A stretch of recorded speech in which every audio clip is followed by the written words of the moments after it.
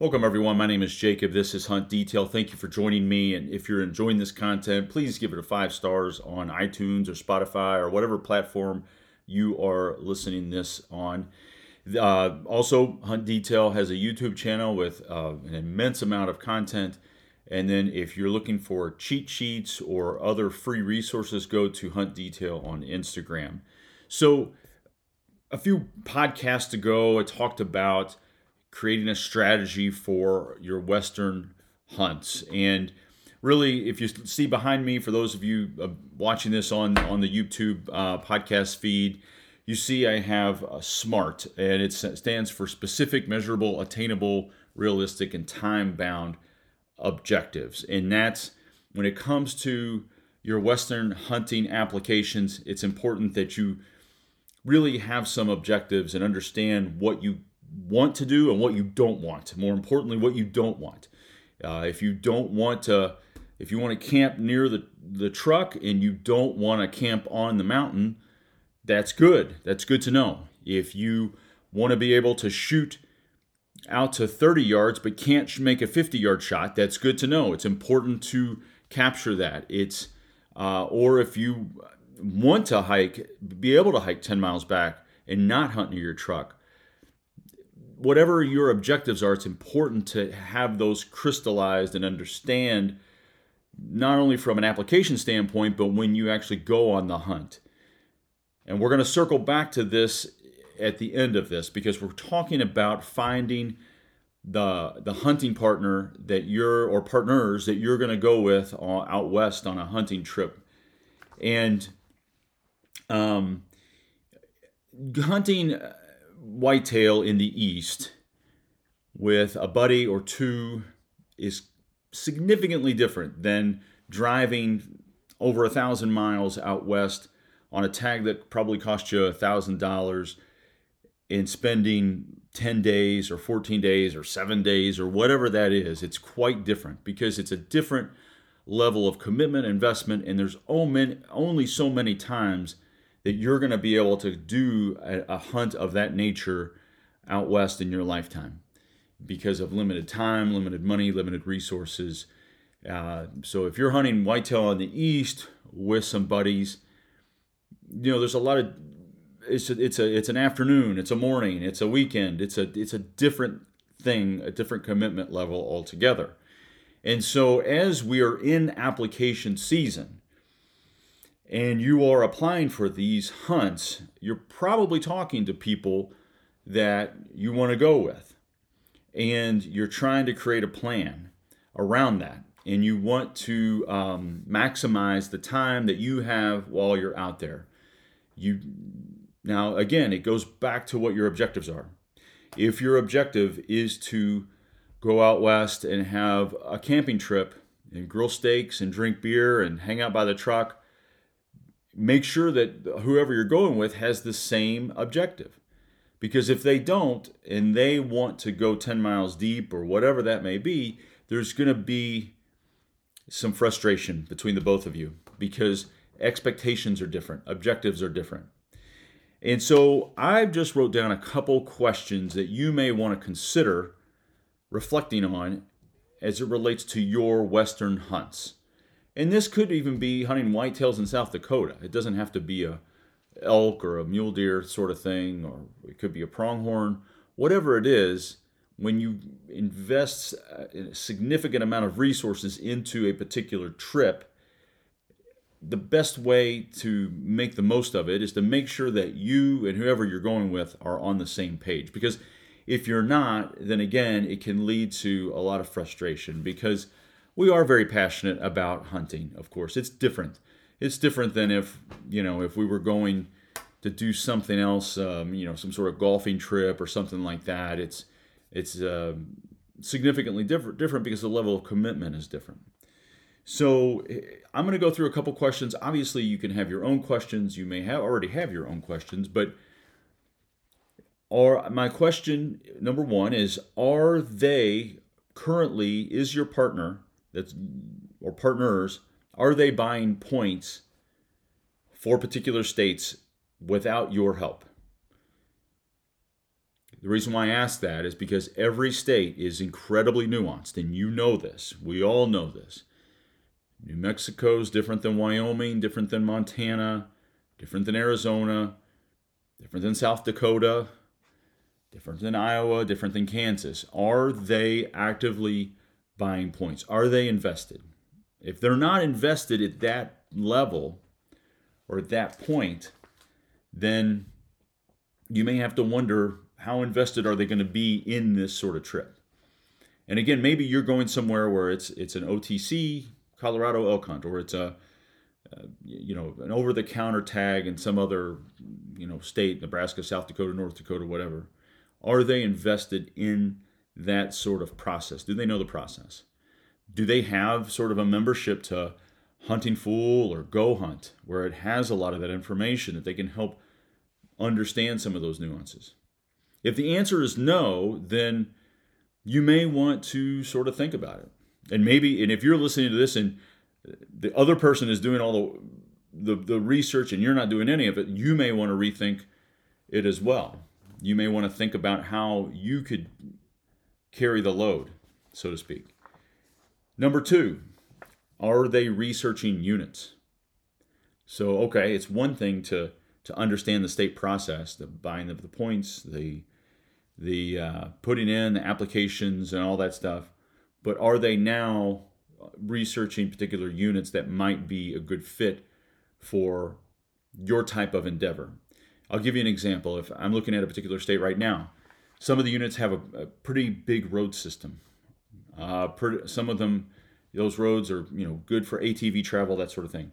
Some units have barely any roads. I'm looking for the ones that have barely any roads. I don't have an ATV, and I have no interest in an ATV, and I don't want to compete with ATVs. And so, for me, if I were going with somebody, me and that other person or the other parties would be talking about what we're looking for within those units, or what we're not looking to, or what we're looking to avoid. And is this individual researching the units to understand that level of nuance or detail? Because this is the time to do it. It seems odd, like, oh, it's January or February or whatever. Why would we be doing that? Well, the application process requires it. Depending on the state. Number 3, are they e-scouting? Or do they traditionally e-scout? Are they looking at Google Earth? Are they looking at different terrain types? Are they looking at elevation bands? Are they looking at water sources? Again, road systems, burns, timber cuts, roadless areas. Are they getting themselves familiar with areas that you could potentially hunt? And this is sort of related to the previous question, but again, you have to ask yourself, as you move forward in this process, is this person researching units? And so maybe, a month from now, 2 months from now, you've drawn a tag. You've both drawn a tag. Are they doing any research? If they're not, there's a signal. There's a sign there that they're not as interested, as committed to this as you are. Or if you flip it, if they're doing all the work and you're not, you may not be as committed to this as they are. And you may have to ask yourself, what's your SMART objective for your hunt? And what's theirs? And what's the difference? And then it may require you all talk about it. Because it's okay to hunt with somebody that may not be fully aligned with your objective, but what's critical is that you talk about it and build a logistical plan around it. Because again, when someone wants to go this way and you want to go that way, it can create tension and problems and really create a disaster. So could they, or would they, if you backed out, still be able to do this hunt? If you backed out, would they still be able to do it? You break your leg, and are they still going to go? Would they go? Could they go? If the answer's I don't know, maybe not, it's hard to know, then again you have to sort of ask yourself, am I going to be yoked with more responsibility than I should be, because this really should be sort of a 50-50 commitment. If I'm bleeding, are they bleeding too? So let's look at number 5. And this goes back to the physicality. So let's talk about a SMART objective, a specific, I'm going to hunt elk in X state. That's specific with a bow. My effective range is out to 35 yards with a 70-pound bow. I'm going to hunt within 1.5 miles of the truck, and I will need 3 people to help me pack out an elk. And I have 2 days of driving on each side, which leaves me 5 days of hunting. So you're time bound there. So there's a sort of a SMART objective. I'm trying to be very specific, measurable, attainable, realistic. And again, I may not like the fact that I'm limiting myself to 35 yards and 1.5 miles from the truck. But if that's my limits, then I have to, if I can change those limits, but those are my limits at this particular point in time. So then if I want to go 2 miles or 3 miles, then I have to change my physical, my physicality, my strength and conditioning, and etc. So that leads me to this question: are they physically able to keep up? If you again want to go deep, are they able to keep up with you? Or if you want to stay by the truck, or if they want to go deep, are you able to keep up with them? So it gets down to that physical conditioning component. Because again, a lot of these Western hunts include that component. Quite honestly, if you're hunting mule deer or elk, obviously if you're hunting South Dakota whitetail or whatever, it might not require a lot of that. But it is something that you need to think about and talk about. And again, all of this can be coalesced with the conversation. If you have conversations about these things, then they don't become issues. They can be built into part of the plan. Okay, well, I'm going to do this and you're going to do this. Okay, that's great. Now, any yeah buts?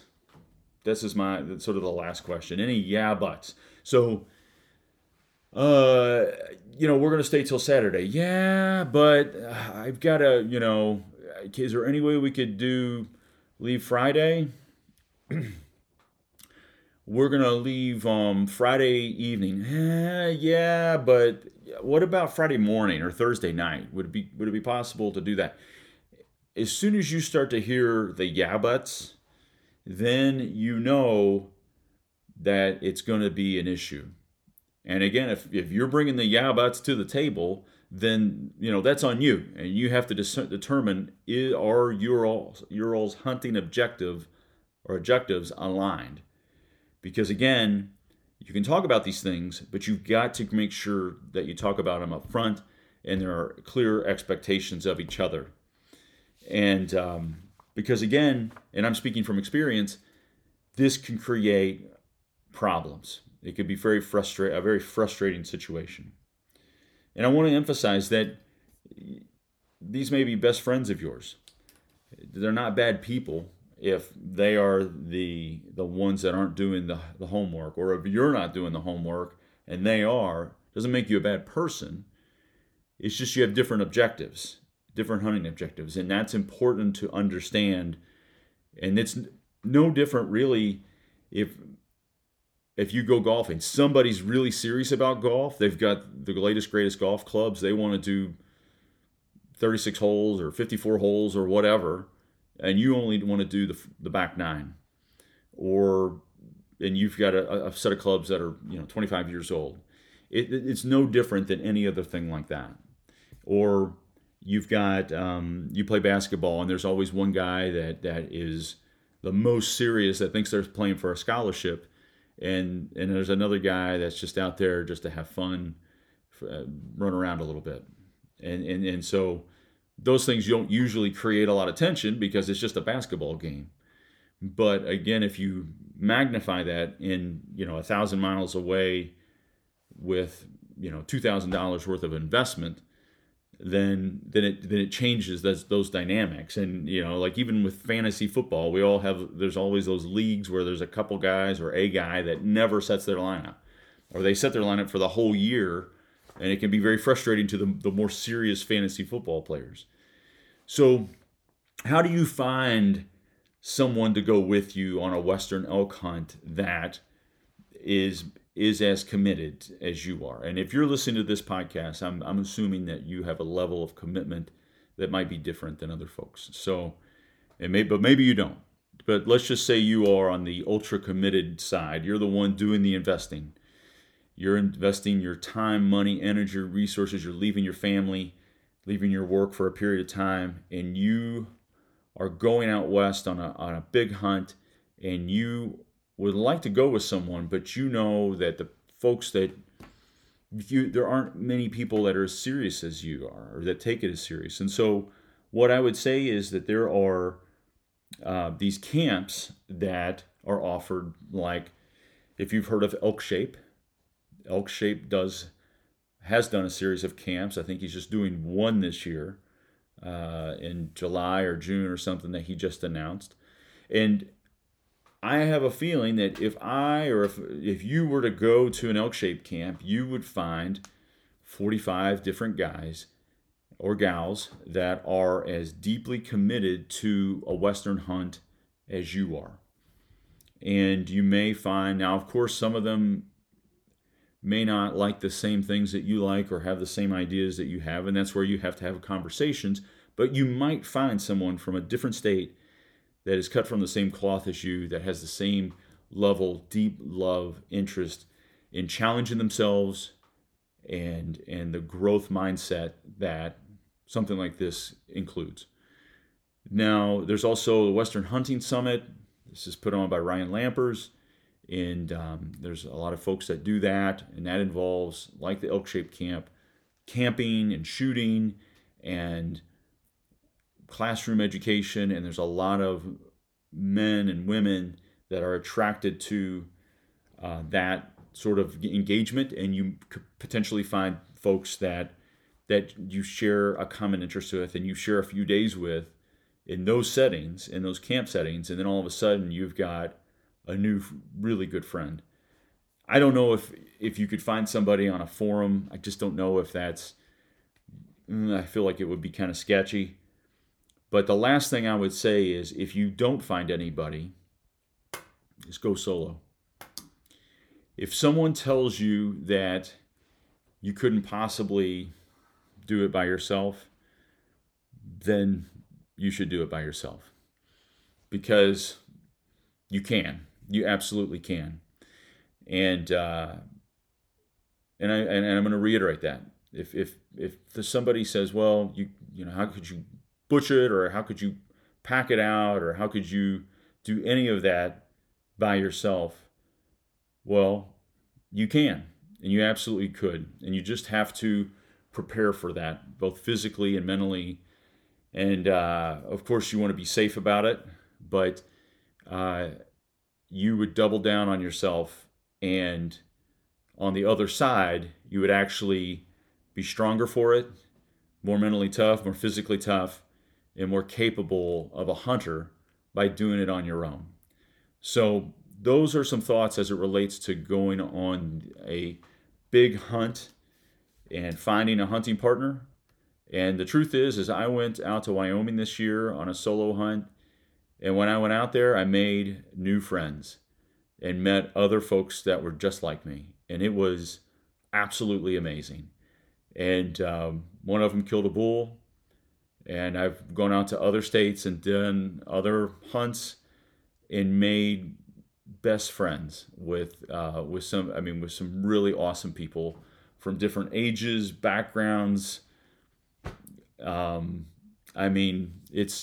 There's a whole world of guys out there that share this passion, and you don't have to wait to try to find them. You can go find them yourself. So just want to encourage you in that way. Best of luck, and talk to you next week.